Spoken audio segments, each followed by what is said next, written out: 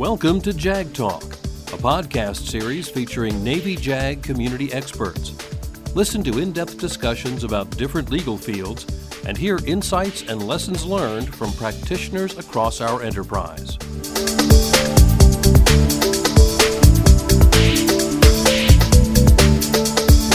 Chapter 1, Environmental Law.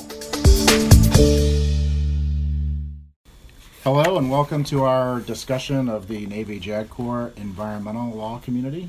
I think most of our listeners know that the JAG Corps has a few different specialty communities like operational law, military justice. Today we'll be talking in detail about the environmental law practice, which is a very important practice to the Navy and to the Navy JAG Corps.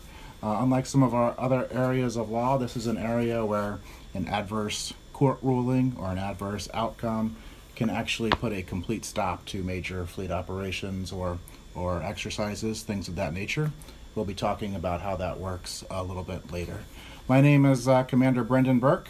I'm the Division Director of the Navy OJAG Code 12 Environmental Law Division, joined here today by Captain Justin Clancy at OpNav N4 and Captain Randy Vavra, who works for the Assistant Secretary of the Navy, Environment, Installations, and Energy. And I will turn the floor over to Captain Clancy. Do you want to introduce yourself for the Thanks, listeners? Brendan. Justin Clancy, Captain Justin Clancy. I'm currently the legal counsel for OpNav N4. That is the Deputy Chief of Naval Operations for Fleet Readiness and Logistics, and that's currently Vice Admiral Dixon Smith. A little bit about myself. I began my career back in 1998, and I've kind of had the requisite trial and defense tours, SJ tours, both ashore here in CONUS and also overseas. I got my first taste of environmental law when I was teaching at the Naval Justice School. And from there, I had the opportunity to attend postgraduate school at Georgetown University Law Center, earning my LLM in environmental law. And I went to Navy Region Southeast, where I was the Region Environmental Counsel for Navy Region Southeast. And then from there, after 3 years at Region Southeast, I came up to the Pentagon, and I've been at OpNav N4 for the last year and a half. Captain Vavra? Yeah, thank you, Brendan. So my name is Captain Randy Vavra. Congratulations on your recent promotion. Thank you very much. Obviously, I'm still working my way through that. I'm the Senior Counsel for Fleet and Operational Environmental Law for the Office of the Assistant Secretary of the Navy, as Brendan mentioned, although he got a little backwards. Energy goes first. It's Energy, Installations, and Environment. And currently we've got our PDAS who's acting. So Mr. Iceland is the Acting Assistant Secretary, although at the time of this recording, we right now have a nominee for the Assistant Secretary. So we hope to have somebody in the building in the seat soon. Like Justin, I began my career doing general work. I was first in Sigonella as a trial counsel. I went to Sasebo as defense counsel, legal assistance officer, tax officer. Then came back CONUS and started doing staff judge advocate work and had the opportunity to go get an LLM at the University of San Diego in environmental law. I completed that in 2008. And my first tour in environmental law was out at Pac Fleet, as the assistant environmental counsel for the Pacific Fleet. And I'm going to tell you a little bit more about what we do with the fleets and environmental law and the fleets and the practice of the law there. Went from Pac Fleet to the Pentagon, where I was counsel at the Office of Legislative Affairs, OLA, and I covered the environment and energy portfolios at OLA. Then I went to Guam for 3 years, and I was the fleet judge advocate out there and I was able to continue doing environmental work. Folks listening probably are aware we have a lot going on in Guam with the relocation of Marines from Okinawa, with training ranges being built up in the CNMI. Anytime you build stuff, anytime you bring new people in, anytime you relocate assets, you've got an environmental component. So it was very busy out in Guam, and it remains very busy. After Guam, I came back to D.C. I served briefly in Justin's billet as OpNav N4 counsel, and currently, as I mentioned, I'm the Senior Counsel for the Assistant Secretary of the Navy for Energy, Installations, and Environment. Thank you, sir.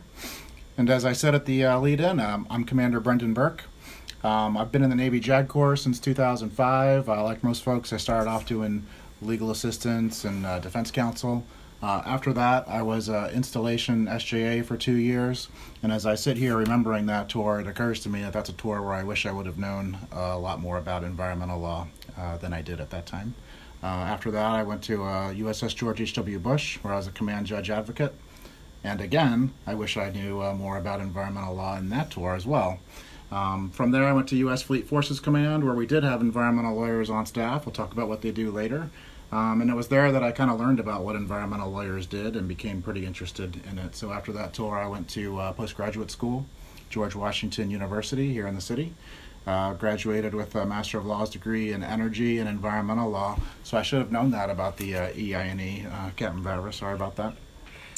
And after that tour, most folks typically will go to an environmental billet.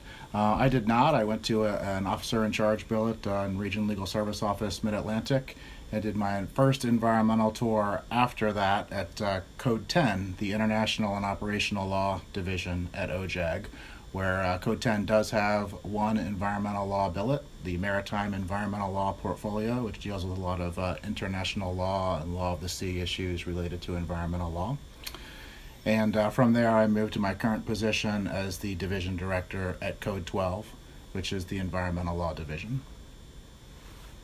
So let's talk for a few minutes about what a lawyer in the Navy JAG Corps' environmental law community does. The environmental practice in the Navy is generally divided into two major areas. We have the shore installation area of practice, and we also have the fleet and operational area of environmental law practice. We also have a catch-all category with some other jobs that don't fit neatly into either one of those two categories, but we'll talk about all three of those areas. And I think our listeners will be interested to know that there's kind of something for every kind of lawyer. If you're interested in litigation, we have folks that are doing very complex litigation-related work. If you're interested in transactional work, we have folks who are involved in environmental planning, dealing with scientists, engineers, working up very complicated environmental documents. If you're interested in SJA work, commanders at the highest level are interested in our issues. They affect operations. If you're interested in operational law, environmental law overlaps that very well. So let's first talk about the shore installation practice. Captain Clancy, do you want to discuss that? Sure. Thanks, Brendan. What I thought I'd do is just start out real quickly with describing our current office at OpNav N4. We're a team of 3 attorneys. All 3 of us, they're environmental law P-coded billets, 1207 P-coded billets, so all 3 of us have an environmental law degree. We'll talk a little bit more later about what 1207P and all that means when we talk about the career path. Right, absolutely. So all 3 of us, again, are environmentally trained attorneys. N4's got a diverse portfolio, but the 2 most important portfolios for the purposes of this audience are N45, which is energy and environmental readiness, and then N46, which is basically shore installations and facilities. And obviously, I think our listeners can glean from those 2 missions that they're obviously very heavy on the environmental law practice. And so in our oversight role as the Deputy Chief of Naval Operations, CNO's deputy on environmental law matters, we oversee both the shore component of the environmental practice and environmental substantive issues, and the afloat side of the practice, which Captain Vavra will discuss in just a second. Going to the shore, again, as I noted earlier, that's where my experience began in the environmental law community. Out at the shore, some folks may know we have what are known as RECs. Those are Region Environmental Council. And they're not to be confused with the other REC, the Region Environmental Coordinator, which I'll talk about in just a second. But our Region Environmental Council are out there, and they're performing the shore mission. The laydown is basically this. We have 2 Region Environmental Council, nominally an 05 and an 04, at every, not at every region, but at 4 major regions. So that's Midland, Region Southeast, Southwest, the Northwest, and then again, we have the Boyne Billet at Joint Region Marianas, which Captain Vavra served in. And that's in Guam, right? That's correct, and that is in Guam. The rest of the flagpoles, Midland, of course, they're all the flagpoles. So Midland and Norfolk, Southeast and Jacksonville, Southwest and San Diego, and the Northwest and Naval Base Kitsap, Bangor area. All those folks are attached to the RILSO, and they're ad due back to the region commander. So it's very similar setup to the region SJAs. Those folks are all individually responsible for providing environmental law advice to the region commander and also to the installation commanding officers. And that's very critical because the commanding officers are the ones that actually hold the individual permits. That CO is the permit holder, so therefore the responsibility for acting in accordance with whatever environmental permit they hold is the responsibility of the CO. And then, of course, the downside is any violations are the responsibility of the CO. So those folks are acting directly as the CO's legal advisor. So it's a very important job. Nominally, the environmental law community ashore is divided between kind of our two law firms. All the folks are aware that we have, most folks are aware that we have an Office of the General Counsel side of the house, and then we have the Navy JAG side of the house. And really the JAGs are going to be responsible for the operational, I'll call it, the operational component of environmental law. So environmental law issues that impact operations, and I'll talk about those in just a second. Our Office of the General Counsel brethren work more on the shore day-to-day compliance, as well as real estate matters, all of which impact environmental law. But the bottom line is we work in close coordination with the region and Naval Facilities Engineering Command, Office of the General Counsel folks. And really that was another big benefit of the job, was being able to work with OGC. I hadn't had a large opportunity to work with OGC previously in my career, and I really enjoy it because they bring a whole other perspective to the law, and I've learned a lot from practicing law with them. So what does a REC do? Well, we talked about that compliance piece, right? That permitting piece. So we've got lots of environmental, what we call media statutes out there. And for the folks who love the black letter law, this is the exciting, really exciting area of the practice, right? Reading the Clean Air Act, which is hundreds of pages in and of itself, but then getting into the regulations, subpart Quad Z. But it's really a deep, deep practice that focuses on black letter law. So the Clean Air Act, the Clean Water Act, the Resource Conservation and Recovery Act, which deals with management of hazardous and solid waste. CERCLA, some folks know it as Superfund, which deals with long-term remediation efforts. Those are things that the Region Environmental Council will advise daily to that region commander and ICO on. And holding all these permits and operating, one, in compliance with the permits, two, living up to the Navy's high standards of environmental compliance, right, beyond what we're required to do by law. The Navy has its own policy, which is held by OPNAV N4 as to how we're going to operate. And I can tell you that those policies obviously exceed the law in almost every case. So those Regional Environmental Council are involved intimately in those issues. Obviously, not everything goes on time as it should all the time. So one of the issues I dealt with frequently as a REC was what we call an NOV. That's a notice of violation. That's essentially the regulator, be it the EPA or the state or potentially the Coast Guard, where they come in, obviously, and they said, hey, you're outside of the bounds of your permit. And that requires negotiations, and that requires coming to an agreement at some times and paying fines, investigations. So as you can see, there's really a lot of substantive work for that environmental council. By example, one of the large issues we just settled on a notice of violation was out of Cutler, Maine, which is one of our facilities, which is up in the Northeast. And it's a transmitting facility, and there was an issue with the generators there.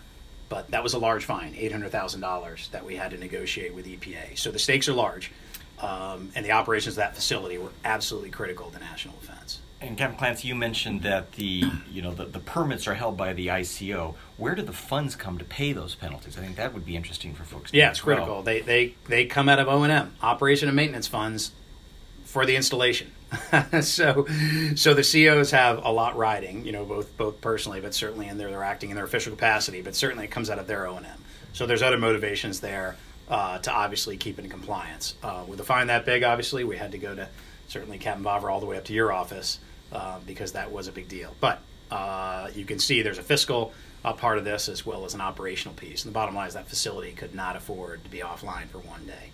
So we had to solve that problem. So some of our listeners may find it interesting to hear that one federal agency can essentially sue or give a notice of violation to another federal agency, especially if you've had some introductory constitutional law or administrative law training. That may be a surprise to some folks. Yeah, I think it is, and I think it's a surprise to a lot of folks as well that the states can hold the federal government responsible. But what you find, and for those administrative law junkies out there, you'll know this, waivers of sovereign immunity. That's a large area of our practice. Can the state do that? Can EPA do that within the concept of the unitary executive? So these issues come up, and they're wide-ranging. A simple NOV and how we analyze that waiver of sovereign immunity could have far-reaching impacts, not only for the Navy, for the Department of Defense, and for the federal government at large. So it's just really, really interesting things. really interesting issues. Some of the other issues that the recs deal with, obviously, are the planning piece. So that's the NEPA, as folks will know, the National Environmental Policy Act. We obviously do a lot of planning ashore. I'm going to let Captain Vavra talk about that more in the operational context in a second. But one of the issues we deal with as part of our planning process is tribal consultations. And for those folks who are interested in international law, you may be interested to know that obviously when we consult with the tribes, we are doing government-to-government consultations. Those are between two sovereigns. The tribes are sovereign entities. They're sovereign governments. And we needed to enter into consultation with them anytime we're having an effect on their tribal resources, which can often be an issue, obviously, where they have traditional hunting or fishing grounds or traditional grounds that they practiced religious ceremonies in. Then we certainly have to be mindful of that in accordance with the law and duty policies. So that brings up a host of interesting issues. Beyond that, I'll give the last piece, which was really interesting to me as a region environmental counsel. I think all the things I've talked to up till now I expected coming out of school, the conservation, the compliance, the planning piece. But what I didn't realize is that there was this whole slice of what we call in the Navy encroachment. And it's really protecting the Navy's installation from outside forces. And those forces can come in many flavors. Those forces could come in the form of someone wants to build an apartment building off the end of a flight line. Right. Well, I think we can all surmise that that's not a good idea for a number of reasons. One, the planes get hit it. Two, if the planes decide to crash, or the plane has an accident and crashes, then that apartment building is in a bad spot. As most folks can probably recognize, that Navy installations and airfields in particular, which once were out in the middle of nowhere, for instance in the southeast in Alabama, are now are surrounded by golf courses. So we're out there protecting that mission, and that's really the Region Environmental Coordinator working very closely with community planners and the state and local governments. And I learned a lot about real estate law. I've learned a lot about zoning. And actually, our folks have had the opportunity to get up and practice, pro hoc in front of state zoning boards, state energy siting commissions. We've had Navy JAGs up there in uniform in court. With the permission, of course, of OJAG, doing that work. And that's really exciting, and that's an exciting opportunity. So again, for anyone who wants to litigate, we've got those opportunities. I know from my perspective, I had the opportunity to actually write a law for the state of Florida that dealt with encroachment. And that's a big part of the REC's job, is reviewing state laws and making sure that there won't be any impacts, because DOD has the ability to go to those states and essentially say, hey, this law is going to impact our operations. So that's a big part of that REC mission as well. It sounds like you've had more, not just reviewing the laws, but actually have a chance to influence or shape how those laws are drafted and developed. You do. In fact, there is one line in the Florida statutes which doesn't bear my name, but are my words. So it's kind of nice to know it's in there. But all in all, a very exciting practice of law. But on that note, I think I'll turn it over to Captain Vavra to talk about our second piece. Thank you, Captain Clancy. I don't know that I can make fleet and operational law as exciting as the REC role, but I'm going to give it a shot, and I'm going to spend a little bit of time talking about that, the fleet and operational environmental law piece, and what being an operational environmental lawyer means.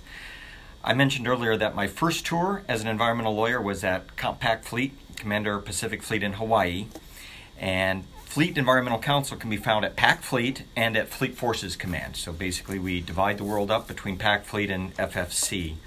Since I was stationed at PAC Fleet, I'm going to speak from the PAC Fleet perspective, but my comments are, for the most part, applicable to Fleet Forces as well.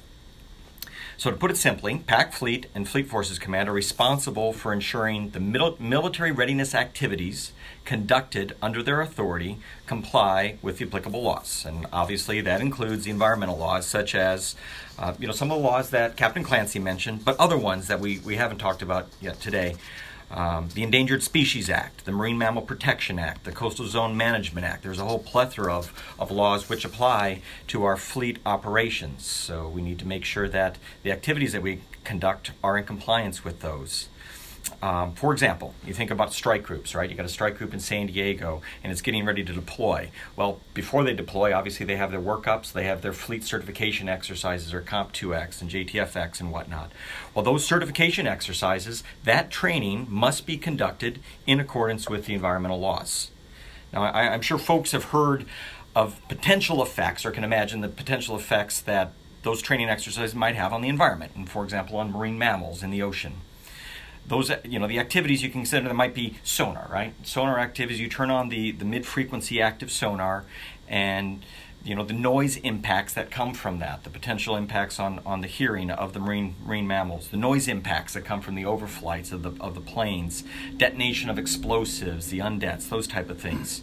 So since these military readiness activities are considered major federal actions and they have potential impacts under those resource laws that I talked about, the MMPA and the ESA, the Navy, and in particular the fleets, since they own the assets and they're the ones planning the exercises, the fleets, Pac Fleet and Fleet Forces Command, must complete environmental compliance documentation, such as environmental impact statements under NEPA, as Captain Clancy mentioned, or get permits under the Endangered Species Act and get biological opinions under the ESA, or permits under the MMPA.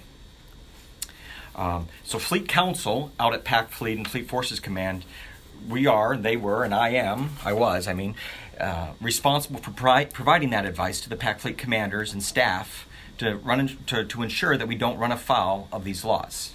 And the risk, as Captain Clancy mentioned, if we run afoul and if we do not properly complete the environmental documents, is that regulators, such as U.S. Fish and Wildlife Service, National Marine Fisheries Service, that they might object to our activities. And the objection might come in the form of the NOV. It could come in the form of an enforcement action. And there are personal liability for the commanders that undertake the action. So it could come in the form of personal liability.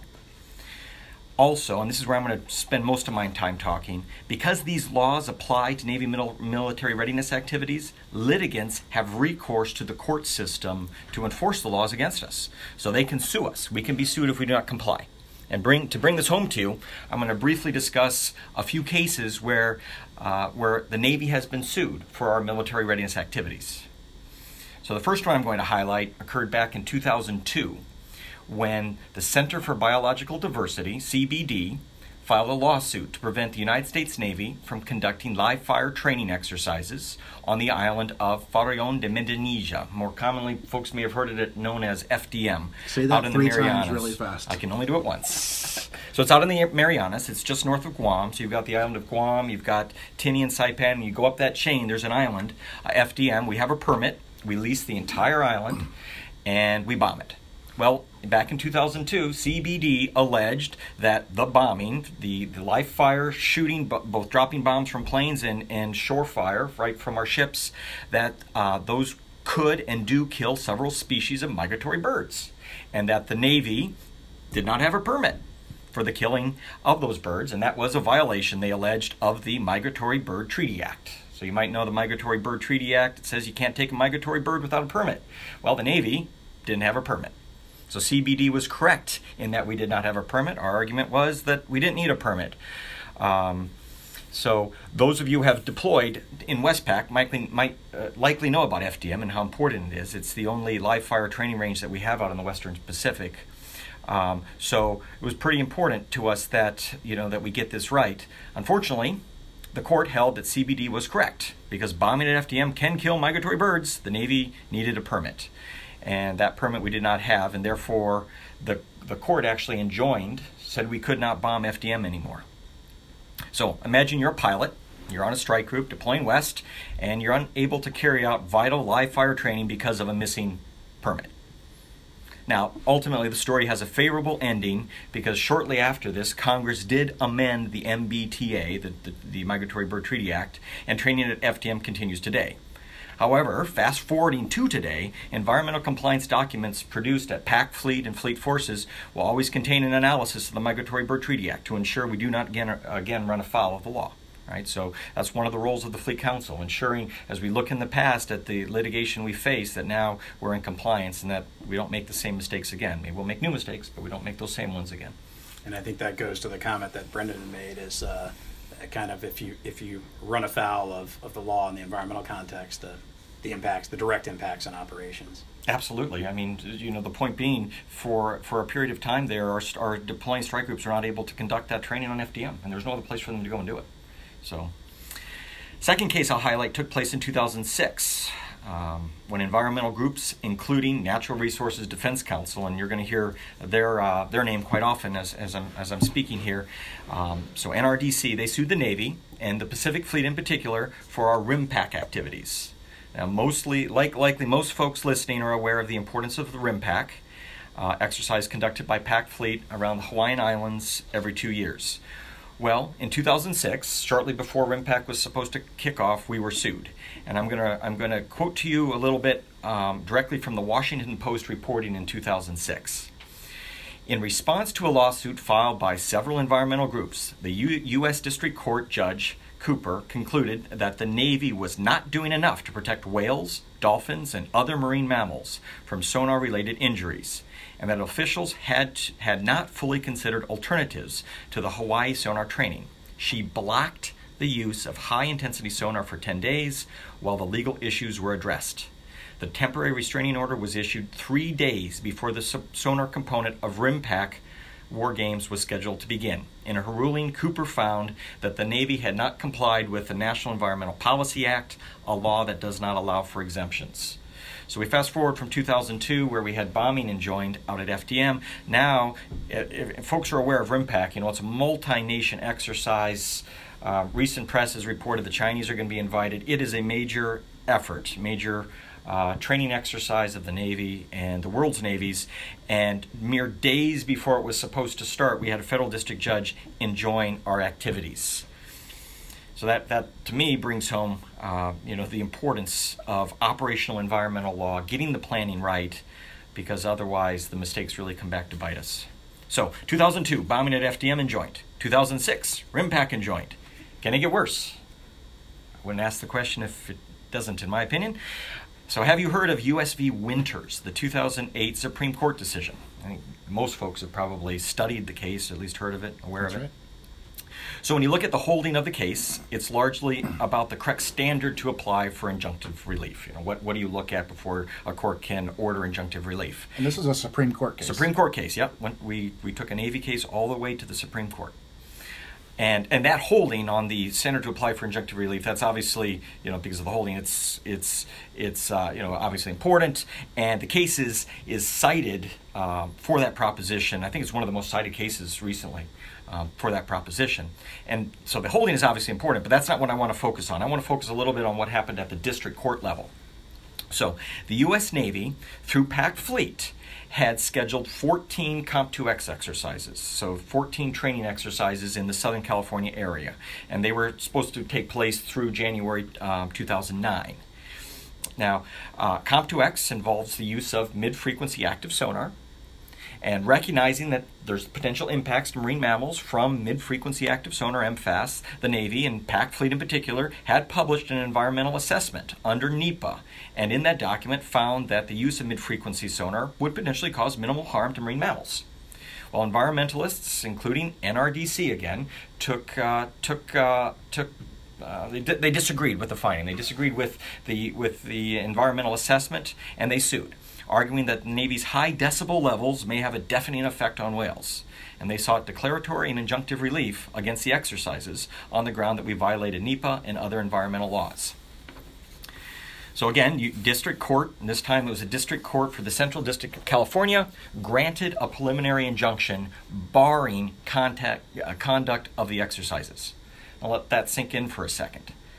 You have a district court that has now told the Navy you cannot certify your forces before they deploy. That activity, that training, that vital military readiness training is enjoined. Now, ultimately, we were able to roll that injunctive relief back, and we prevailed at the Supreme Court. That's great. And I would ask you to think a second, though, about the importance of the district court action. The training exercises off Southern California, pre-deployment certification exercises, before our sailors deployed, were enjoined by the district court because, in the court's opinion, we had not properly completed our environmental documents. So that's when I started my law practice. I first got out my environmental law practice. I first got out to PAC Fleet in that time period and helped with the draftings of some of the pleadings. I got to listen in on the moot that took place. And I'll tell you, the PAC Fleet commander recognized how vital the environmental law practice was at that time, and I believe they still do. So Now, some of you might be thinking here, I've been talking that, this was 2002, 2006, 2008. Nothing exciting is happening now. Well, to mention NRDC again, in 2014, NRDC and other environmental groups again sued the Navy for our Hawaii-based activities. And the settlement we reached then to that lawsuit doesn't expire until 2018. So this is very much living, real-time breathing law that we're practicing. And just one last thing I want to mention on this. Talk of all this litigation might make it sound like the Navy's out there breaking the law and breaking the environment. But I want to go on the record and say that I am proud of what the Navy does, the environmental planning we do, the environmental research dollars we invest, and the high-quality, environmentally minded people we get to work with. Striking the right balance between vital military readiness activities and environmental stewardship is not easy. But in my 10 years experience practicing environmental law in the Navy, I believe we're exceptional stewards of the environment, and I'm proud of my line of work.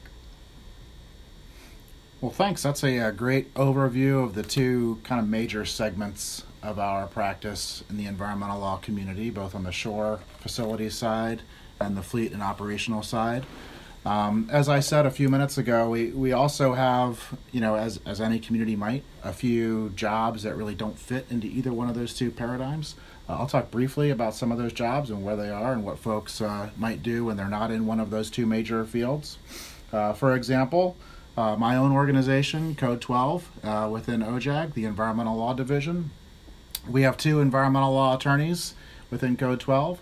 Our primary role is to advise the Judge Advocate General on issues related to environmental and energy law and help him in his capacity as he advises the Chief of Naval Operations and the Secretary of the Navy on those issues. We support him in that role.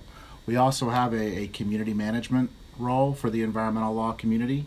Our community has about 60 officers in the Navy JAG Corps, are members of the environmental law community, and of those 60 officers, we have 27 active billets or active jobs that those officers can go to.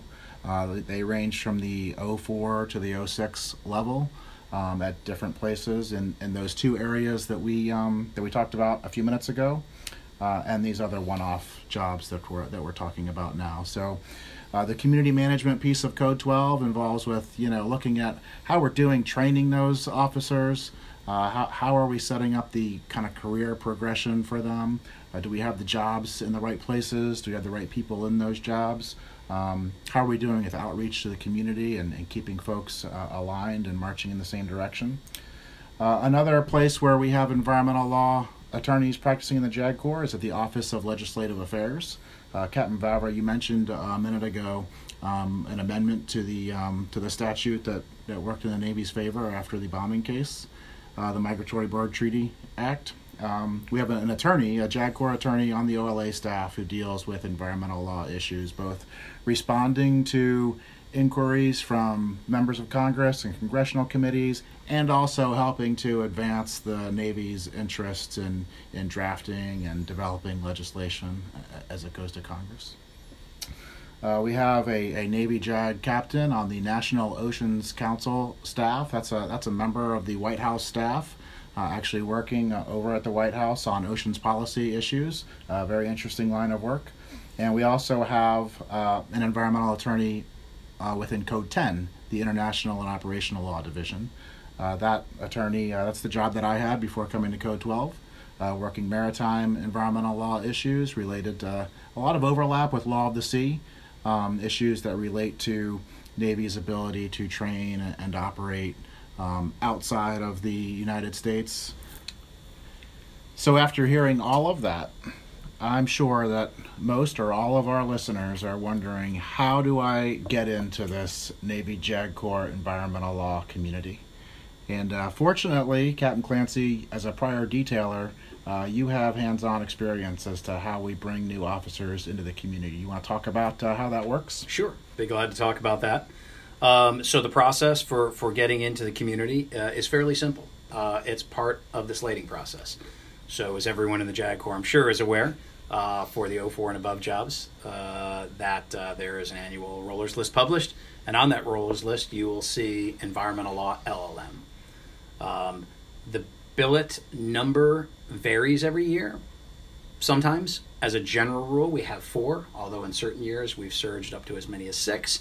And in other years we've dipped below that, and obviously that kind of depends on funding and money. And I think this may be a good time to note that unlike some of our other specialty communities, like operational law, for example, you can go to PG school for operational law, but not necessarily everyone who does a job in that field has been to school.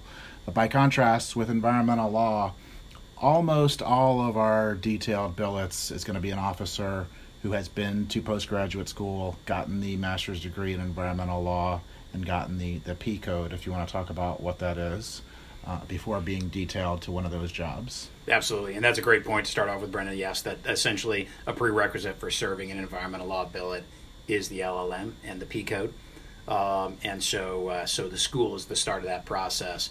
When we talk about P codes, we're talking about certain billets which are coded for a certain subspecialty. There are 2 basic subspecialties you'll see in the Navy, and this is Navy PERS Personnel Command wide. You have an S code, which is experience in a certain type of job. So if you've practiced operational law in a specific billet for 3 years, you can apply, as some of you may know, to the detailing shop and ask to be given an S code, which says that you have some expertise in that area of the law.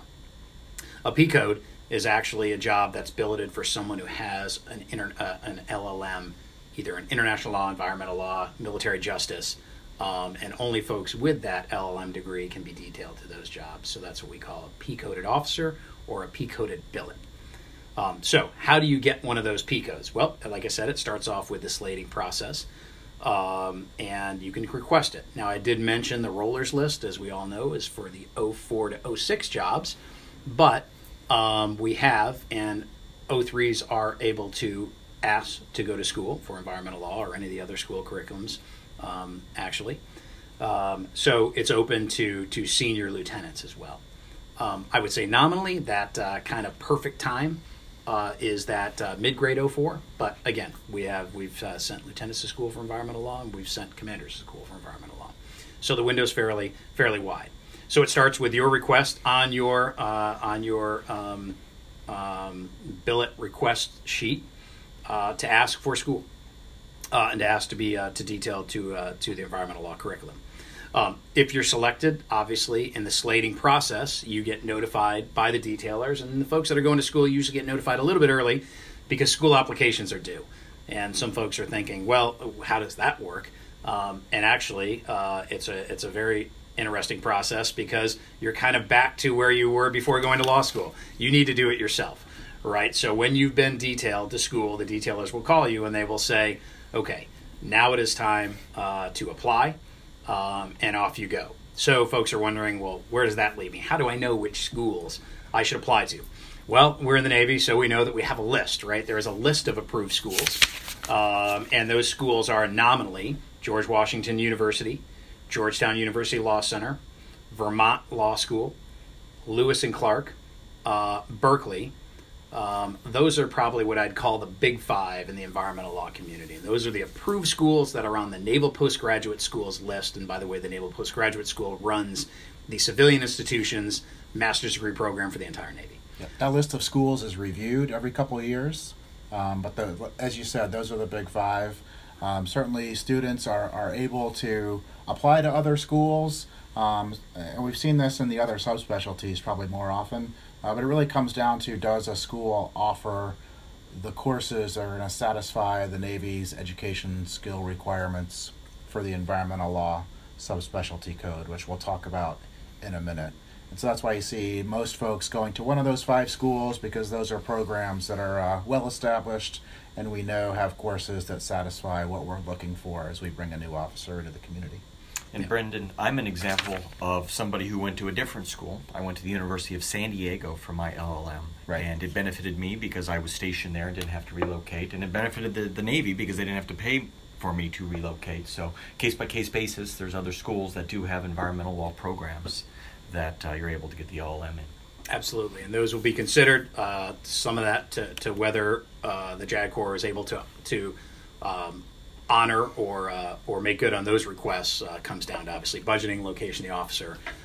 But in looking at those schools, I think you'll know, if you pull up U.S. News and World Report right now, you would see, and I don't know because every year they kind of flip-flop, but Vermont and Lewis and Clark are perennially number 1 and number 2 in the country for environmental law. GW, Berkeley, and Georgetown are all within the top 10, or if not within the top 10, right on the cusp. So not bad choices to start off from, and then some opportunities beyond that. And it's really exciting to be in the classroom at one of those institutions, amongst some really bright minds, which is great experience for our officers, but it's also a great experience for those students. I know, and you gentlemen would share this experience, that I think a lot of folks were interested, a lot of my classmates were interested in what we did in the Navy and how the Navy operates and what the role of the judge advocate was. And frankly, to diversify the views in the classroom. And I think that's a great opportunity to share for them, for us to glean from the experience of the civilian law school crowd, but also to impart on them as well what we do. So you apply to your schools, and then you will certainly get your acceptance letters, generally, is what comes back, and then you let the detailers know. And then there's a separate, I'd call it kind of a mini slating cycle in the spring, after everyone has gotten back to the detailers, everyone that's been detailed to school has informed the detailers of what schools they've been accepted to. Of course, you'll prioritize them in the priority order you would like. And then there's a mini slating session with the flags that will determine which schools you will actually attend. And you submit your deposit, and then you'll start off in August. Sometime there are prerequisites.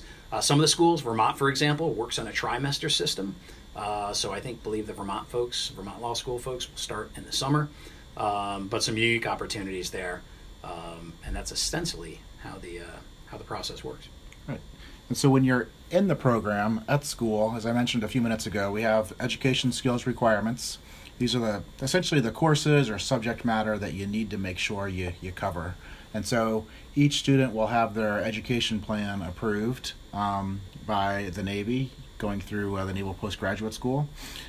Code 12 works with the JAG Corps Officer Community Manager to define what those education skill requirements are.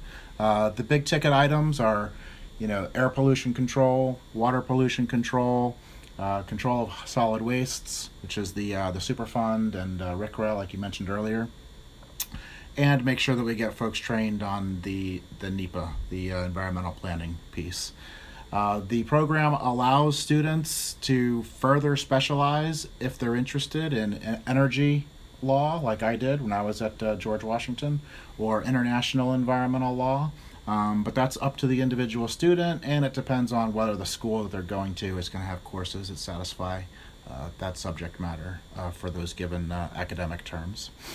There's also a writing requirement. That's not unique to the environmental law program. Anyone who goes to postgraduate school for an LLM is going to have a writing requirement. Typically, that involves writing a thesis. A lot of times, it's a good opportunity to have your written work published, either by submitting it to the Naval Law Review at the Justice School, or by publishing it in an outside law journal, either at the law school that you're going to or at a different journal. It's a good way to focus on a specific topic or issue in environmental law that's interesting to you, and I think a lot of folks find that that experience pays dividends as they move on in their career in environmental law. How does it work for detailing to the first environmental tour once a new officer graduates with their LLM degree? Right. So same process. You're kind of right back in the slating cycle while you're in school. Again, the slate will roll out in the spring, and you'll already be looking 1 year out for that next job. Obviously, some of it's timing, depending on the availability of the jobs. But as we talked about, nominally, that first tour officer is going to head to one of those two kind of core functions. They're going to head to on the fleet side, where again we've got officers at Fleet Forces Command and Pac Fleet, but also individual billets at numbered fleets. That's one part of it. And then the second side is that Region Environmental Council side we talked about, so at one of the 5 regions we discussed. There are some opportunities. Captain Vavra talked about OLA, and there are some other opportunities. Of course, the deputy at Code 12 could be a first tour environmental law attorney, right, as is the billet at Code 10. So some of it deals with timing. The rest of it is going to deal with the seniority of the individual, obviously, and the billets we have available. but all of them are excellent opportunities. I think from your perspective, Brendan, what you're looking at as you manage the community is that, as the individuals move up in seniority, preferably we've gotten that experience. And I think Commander Vavra is a very good example of someone who has done a number of those jobs and kind of hit them all, and now is up at the policy-making level and really able to speak to the shore side and the fleet side, and also to the legislative side. And that's the type of skill set, ultimately we try and develop, I think. Thank you. Some of our listeners, I think, may be interested in, what would come next. After I get the degree and I do that first tour, what does, my follow-on career options look like? Do you want to talk about that, Captain Vavra? Sure, I'll talk a little bit about it, but I'll defer to Captain Clancy as well. He's got a lot of experience with it. So there is no set career path, I think, would be the beginning answer, right? We're a little bit different than the military justice career track because people do come in and out of the environmental practice. But I think it's important to keep in mind that some of the billets, some of the jobs, whether you're at Fleet Forces Command, PAC Fleet, at the OpNav N4 job, in the EINE, ASN EINE job, that those jobs do require a breadth of knowledge, right, and of experience. If you're going to be out there advising the fleet commander at PAC Fleet, where we know we're going to again be sued, because it's in the Ninth Circuit and litigation is likely. So when you're going to be on the environmental tip of the spear, if you will, we need to be sure that you've done multiple tours, that you've seen enough and you're experienced enough that you can go out there and be representing and advising the clients appropriately. Additionally, when you get to the OpNav N4 level, when you're in my job, we're dealing with regulators, and we're dealing with the senior regulators from Fish and Wildlife Service. We're the senior regulators from the EPA. So these people have devoted their lives to their practice of law, and so you're talking to people that have 20, 30 years of experience. So to be credible, to be able to represent the Navy's interests, we need people that have done multiple tours, and that is what the Navy needs, absolutely. We have OGC counsel in my office who have done it for many years, but it is not a sole specialty of OGC. It should be a core competency of the JAG Corps. So that takes people that are willing and able to do multiple tours. Now, does it have to be back-to-back? Not necessarily. There's opportunities to go out and do your first tour, then go do XO, right? Do something with leadership and come back in. Although there are leadership opportunities within environmental as well. Captain Clancy's billet, where he's number 1 of 3, right? So there's leadership opportunities within environmental. So I guess my point is, and Captain Clancy, ask your thoughts, is there's no set way, but certainly, and people can one and out, but from my perspective, we do need to build that core competency of people doing multiple tours within the environmental community. And that's what I think you're trying to build to, Brendan, with your pyramid, right? With the idea that we have certain jobs that you can begin with and then move up in responsibility and expertise. Right. So the pyramid that you mentioned, goes back to the, where are our billets? What level of career progression for the billets. I think I mentioned earlier we have 27 billets that are coded for environmental law. Of those, 12 would be considered, an 04 billet. So we're looking at the first or second tour. The next 10 are appropriate for the second or third tour. That would be at the 05 level. And at the top of the pyramid, we have, 5 jobs that would be, appropriate for senior commanders or captains. So the trick is to, make sure that we're developing officers that are growing the expertise and experience that you just mentioned. But important to keep in mind that you can, take a tour as an executive officer or a commanding officer, a staff judge advocate to a major command, where your environmental experience will be helpful, but won't be necessarily the primary thrust of that particular job. Yeah, I think that's absolutely right. We'd be remiss in not mentioning retired Vice Admiral Dorenzi, an environmental attorney, trained attorney, retired AJAG 01, Admiral Foster, environmental attorney, the current AJAG 01, Captain Kiamos, environmental attorney. So, that's right. So the leadership opportunities are absolutely there, and I think all 3 of those folks, knowing them, found the environmental law practice valuable to their careers. Well, I want to thank both of you gentlemen. It's been a real pleasure to sit with you and discuss, what we do in the Navy JAG Corps environmental law community. Some of our listeners may have additional questions. There's a couple of ways you can get more information. One good place to start would be to go to the Code 12 portal page on the JAG SharePoint. We have a lot of good information about the community that's available there. Or you can certainly, contact any one of us. You can find me, Commander Brendan Burke, in the Global. Or you can ask any of the environmental law lawyers that are in your area of practice. I'm sure they'd be happy to tell you more about the community and answer any questions that you might have. Thanks again for listening, and hope to see you all out in the fleet. For additional chapters of this podcast series. Thank you for tuning in.